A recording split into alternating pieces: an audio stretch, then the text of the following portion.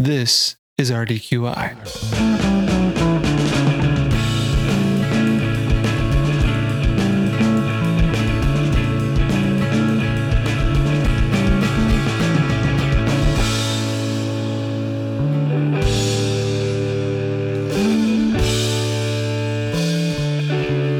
Hey, Ryan.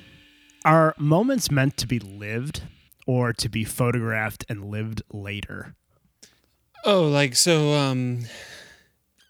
if you're at a show, you've been dying to go see a public event since the pandemic begun, and now you've gone out to a show and you're filming your favorite song from, I don't know, Fish or whoever you're watching. Is that kind of what you mean? Like, should you film that and then enjoy that later, or is it just to enjoy it in the moment? Is that kind of what you're saying? Yeah. And there's millions of examples you could think of. Sure. But think of it like you have let's say you have a dog, right?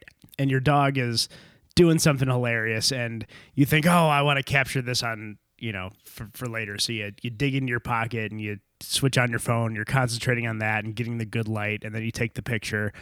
And I think the upside to that is now you have, if you do it, you've captured that memory ostensibly forever, right? Mm-hmm. You can go back and look at it tomorrow, 5 years from now, 20 years from now. You can share it with your kids and grandkids, people you haven't even, people who aren't even born, friends you haven't even met yet. Yeah.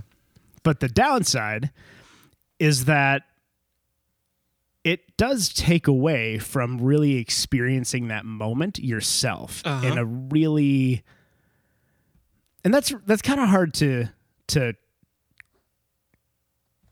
state, because you are experiencing the moment, but you're distracting yourself. It's like you're taking yourself outside of that moment because you're recognizing it as a moment, and now you have to go and capture that moment somehow rather than just interacting with it in an organic way. Yeah. That makes a lot of sense. That's a good way to put it. For me personally, most of the time I think it's more important to enjoy it. Having said that, I take a lot of photos and a lot of short videos. Like if you were to open up my computer and look through my photos library, you would see a lot of photos where you're just like, hey Ryan, this is literally a photo of your foot on some sidewalk, like in a shoe.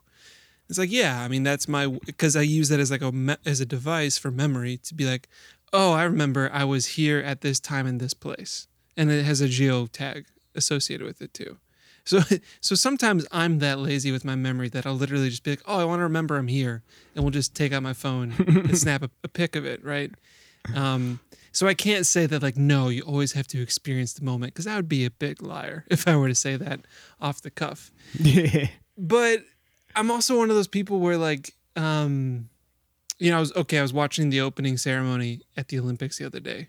But like all of the athletes, especially pretty much all the athletes, coming in with their phones and like filming what they're seeing instead of just enjoying the moment.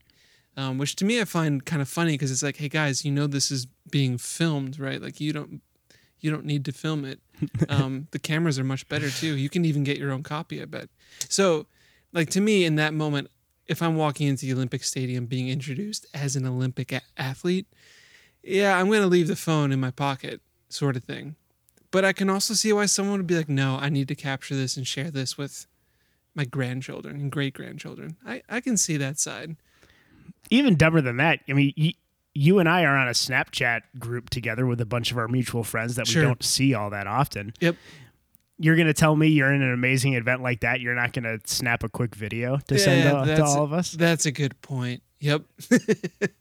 Right, just to keep you guys updated. Yeah. What I find about this question and why it's so interesting is that it's so easy to have a very strong opinion on it. It's so easy to judge, right? Like seeing all of the Olympic athletes walking in with their phones, or seeing, pictures of, or walking into a restaurant and seeing half the people on their phones, or right. It's so easy to judge and just roll your eyes and say, oh my God, we're all slaves to technology. This is horrible. Why can't we all get off our phones? But then he asks a simple question like, okay, well, if you were in this amazing experience, would your first thought not be, ooh, I need to document this somehow to share it with my friends and family? It becomes so more ambiguous, like just by probing a little bit. Right. Yeah, it really does. And everyone's probably going to have a different experience they think is worth capturing in that way. Yeah, not unabashedly. I try and surreptitiously take photos of the food I'm eating, especially out at restaurants.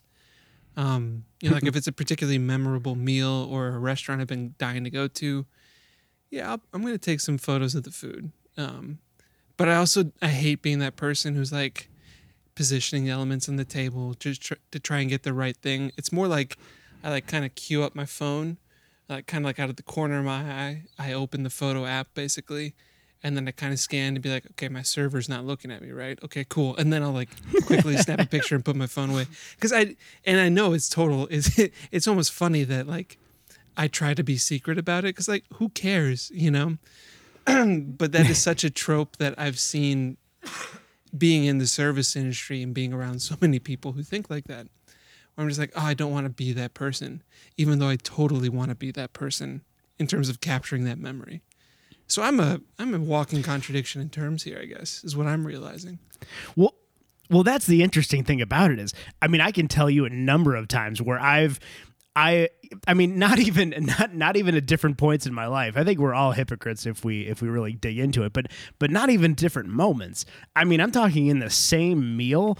I've scoffed at somebody on the table to my right for taking a photo of their food, and then like 15 minutes later, I'm taking a picture of something. It's like how it's one of those things that we all love to judge, and yet we all do. But why? I guess if that's the case, then why do we care so much? Because we do care a lot. I mean, everybody listening to this has heard the trope about, people taking pictures of food or people taking pictures of, nonsensical things or people overusing their phones. Right. Right. I mean, it's just so pervasive. But why do we care if at the same time we also all do it? Oh, man, that's a good question. I mean, okay, well, let me see if I can figure out a little bit about why it irritates me. I mean, okay, so when I was like, when I was serving someone at a cafe, restaurant, whatever it was, and I would see someone like go out of their way to get capture a really good photo of something that me and the team, everyone had served them, right? Now, there's a part of that that's a little bit flattering, right? Especially if like your latte art was really dynamite and someone's like, oh, I got to take a picture. That feels nice. But I think it's this is probably just me talking. Who knows if it applies to anyone else. But part of it's kind of like, I wish I wasn't working. I wish I could be having an experience like that. It might partly be the fact that I kind of resent that I'm not in the other person's situation. It could be that. But I'm sure it's more nuanced. I mean, okay, so I'm assuming this example you threw out recently about you were complaining about the person on your right. Mentally, I'm assuming. Internally, you're complaining about this person on the right. And then 15 minutes later, you whip out your phone and take a photo of the next dish that came. I'm assuming that happened somewhat recently, right? I mean, it's really a number of times that I've done this. I mean, I Sure. So, I mean, like so when you're, let's say, judging that person to your right, what do you like? What's going through your head at that time? Yeah, I think that's a great question because if I really think about it, it's I sort of feel like anger and judgment and those types of emotions and behaviors are typically belying some sort of anger at yourself or judgment about yourself that we don't want to admit, and so we reflect it outwardly or externally on others, right? So and it goes back to your point about, and I'm the same way. If I'm taking a picture of food at a restaurant, I'm also going to be as stealthy and sly as possible because I don't want others to see me taking the picture. So when I'm judging somebody else, I'm almost I'm kind of venting my anger at this behavior that I myself have. Or this impulse that I have to document something as opposed to enjoying it. So is that so that, irritation, if you will, is that because you're just like, I mean, come on, Dave, who am I that like my life is so worthy of being noted that I'm going to take a selfie at this restaurant? Is it kind of that emotional response of like, I know I want to take this photo, I want to capture this memory, but wow, I must think that I'm like, a hot piece of whatever because I'm doing this. Is that what's happening, or is it different? I could see some people feeling that way. For me, it's more of like a sadness that I have this impulse to do this rather than just enjoy what I'm eating and who I'm with. And you're resigned to your social conditioning. Kind of, yeah. Sure. I want to be living more in the moment. I mean, that's probably one of the things that I work on the most about myself currently is I tend to think a lot about the past, a lot about the future, and not so much about like nothing. And by nothing, I mean living in the present moment with the people you're with, just enjoying it, not inside your head. I don't think that's the universal reason, because there are people who take pictures of their food and they're shameless about it. They don't care. Sure. Yeah. But I wonder if we really should care all that much, because let's maybe talk about the reason why we even do this in the first place. I think sometimes we've all taken photos that we thought were a good idea to take and then realized later on that was a really dumb idea. But we also all probably taken photos that we revisit on a number of occasions, and it brings us a lot of joy to remember that memory. Mm-hmm. And it also brings us joy to, like if there are new people in your life who, you obviously don't know everybody from the time you can remember. There's a lot of people you meet along the way.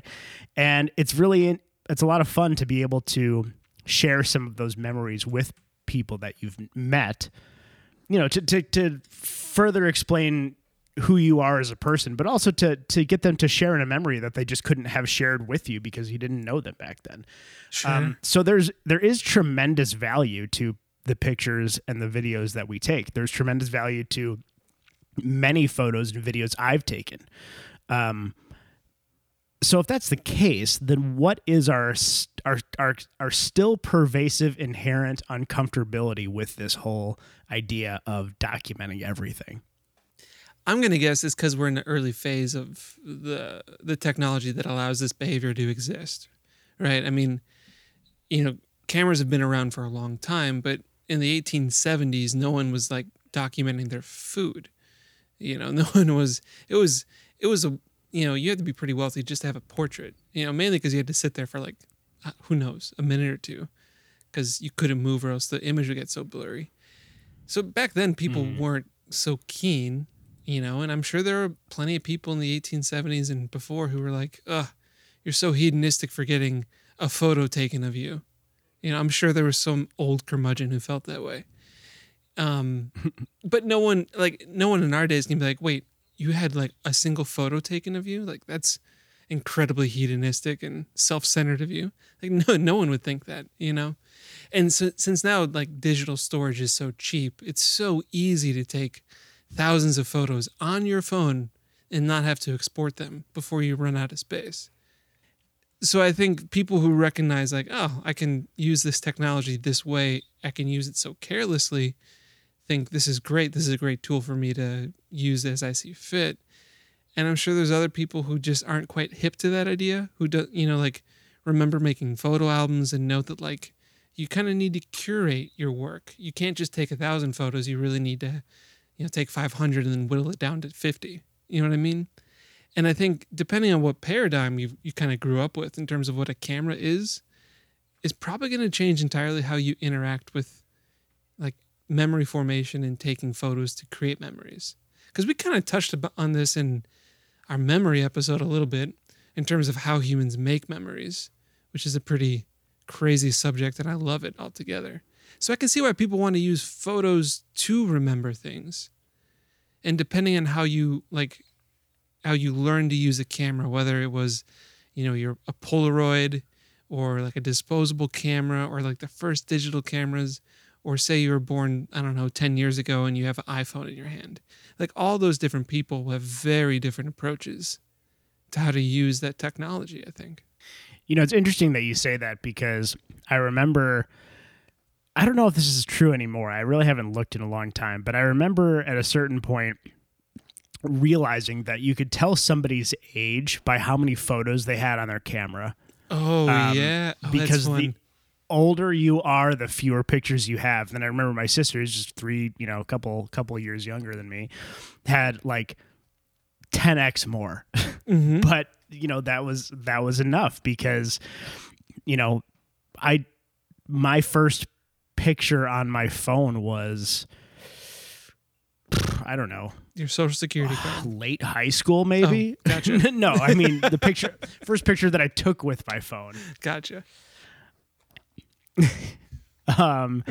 Whereas my sister's was probably junior high. And it really does. You and I learned to make memories without that technology or without that crutch earlier. And then you have people, digital natives who have had phones since they were, I don't know how early you get a phone. I don't even want to speculate, but sure. I don't want to know the answer. Yeah. but I mean, how does that impact you? And I think maybe that's why it's more scary to somebody like you or I, because we remember a time when we didn't have to have this. Well, I don't think anyone has to have it anymore, any more than we had to have it when we were children. I think if it's available, we'll just utilize it to its fullest extent. I think it's kind of humanity's pattern with technology. Like you make the technology, you utilize the technology to its fullest extent, you refine the technology, and it goes on and on and on. And if you think about it from like purely a cost perspective, I mean, if you in high school, I took a photography course at my high school, and it was all analog film. And film isn't cheap.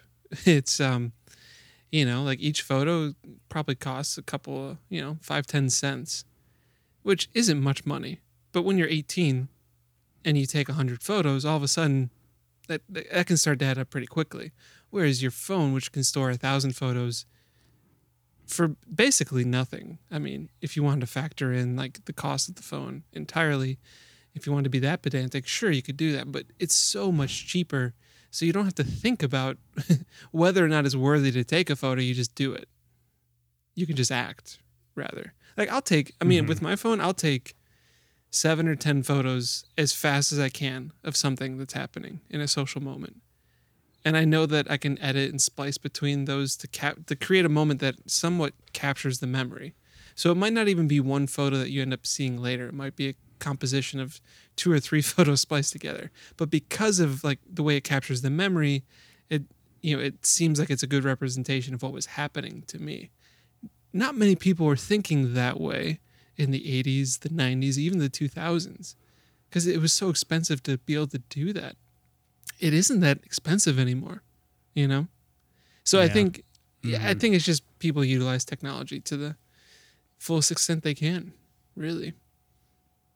Like, okay, so here's another question. So obviously our parents' generation grew up in a world where like Photoshop didn't really exist. I mean, you could doctor a photo, but it took a lot of hard work to do. And then our generation, we really were aware that Photoshop was pretty real. And used every day, all the time, from the mid-90s onwards. And then the generation after us, I don't think the generation after us, they're worried about like, has this photo been airbrushed?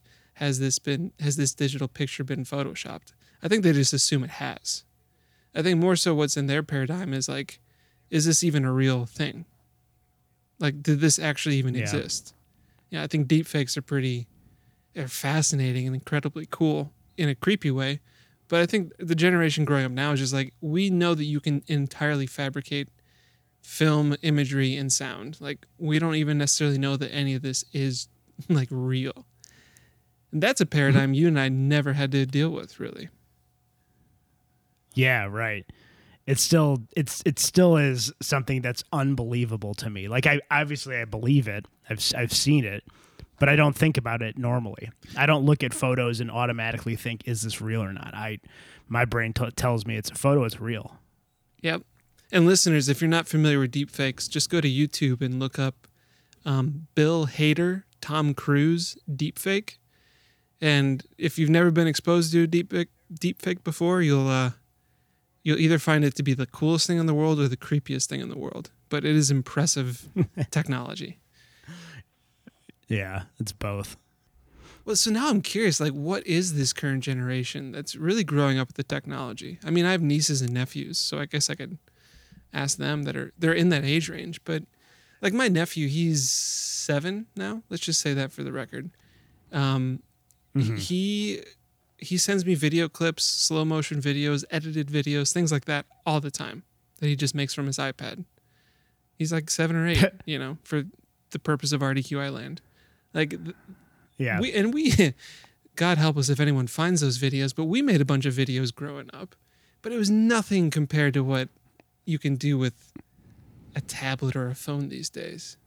So do you think that because like the technology is available to edit films and pictures so well, and it's so commonplace, that this younger generation, the generation that's growing up with this technology in their hands almost from the day they were born, do you think that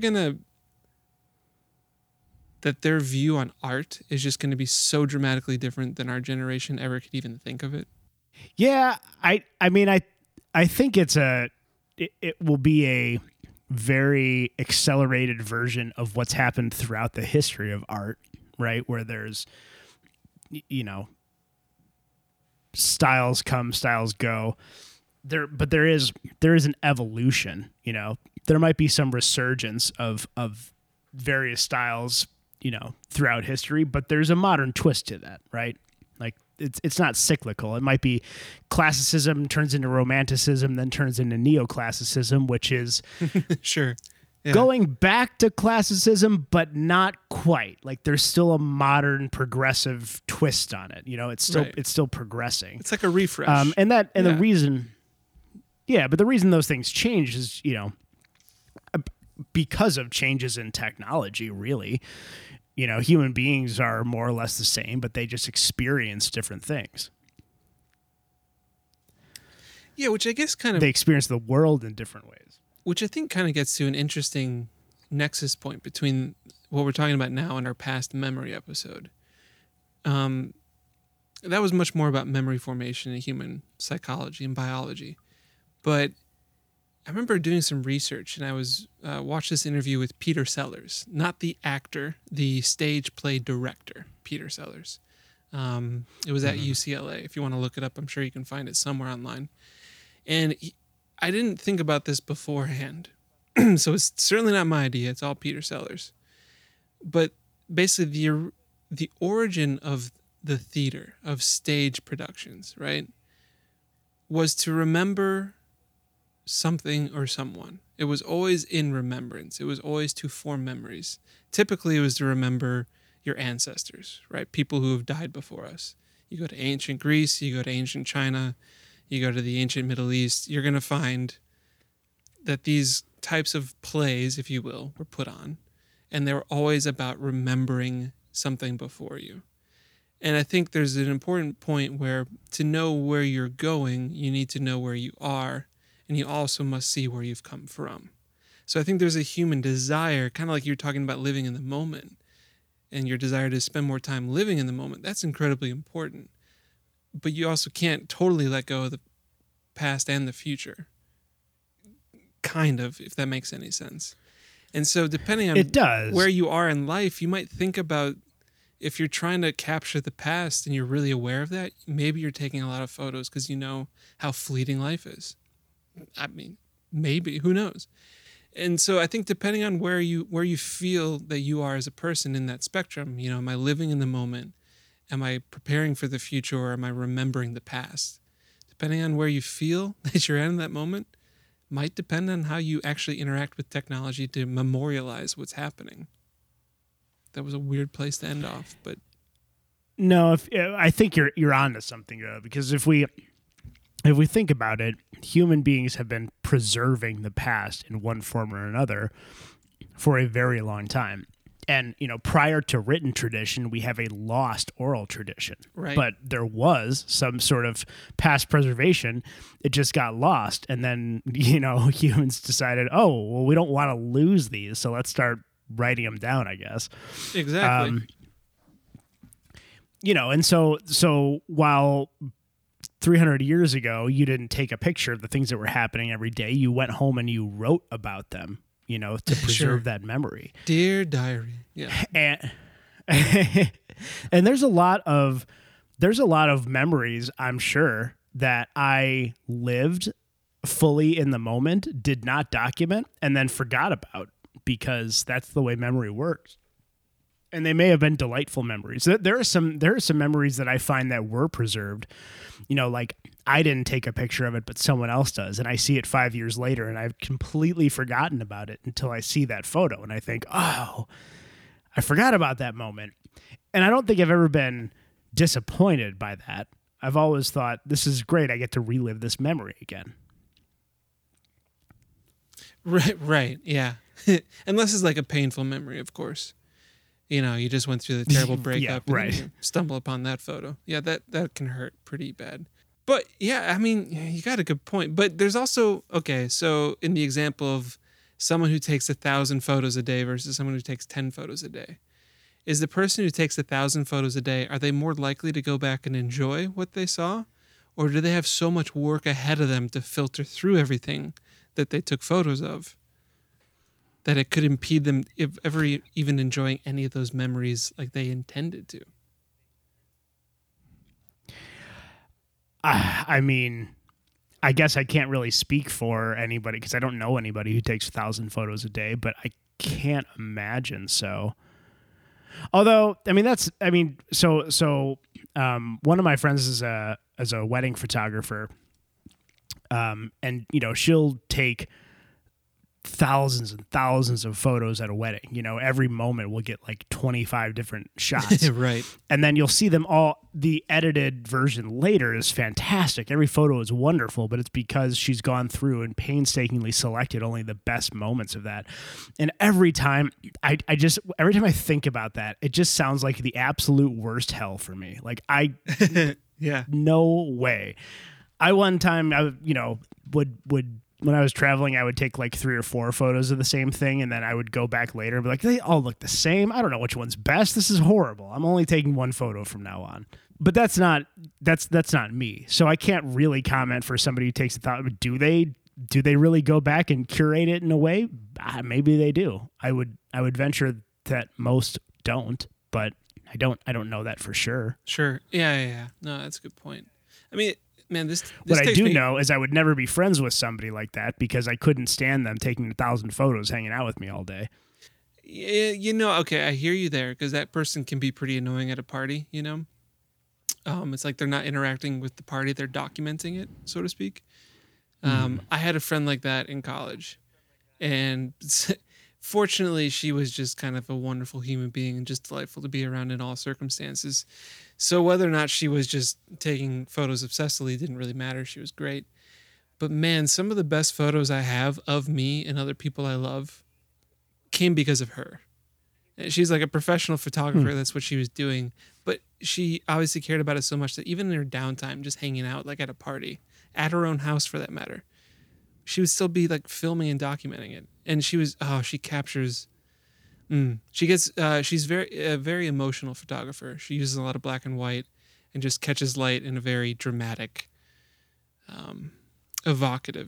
emotionally evocative fashion. I love her work. Anyways, so like you can, it's possible, but that person's very rare. I've only met one of them. Let's put it that way.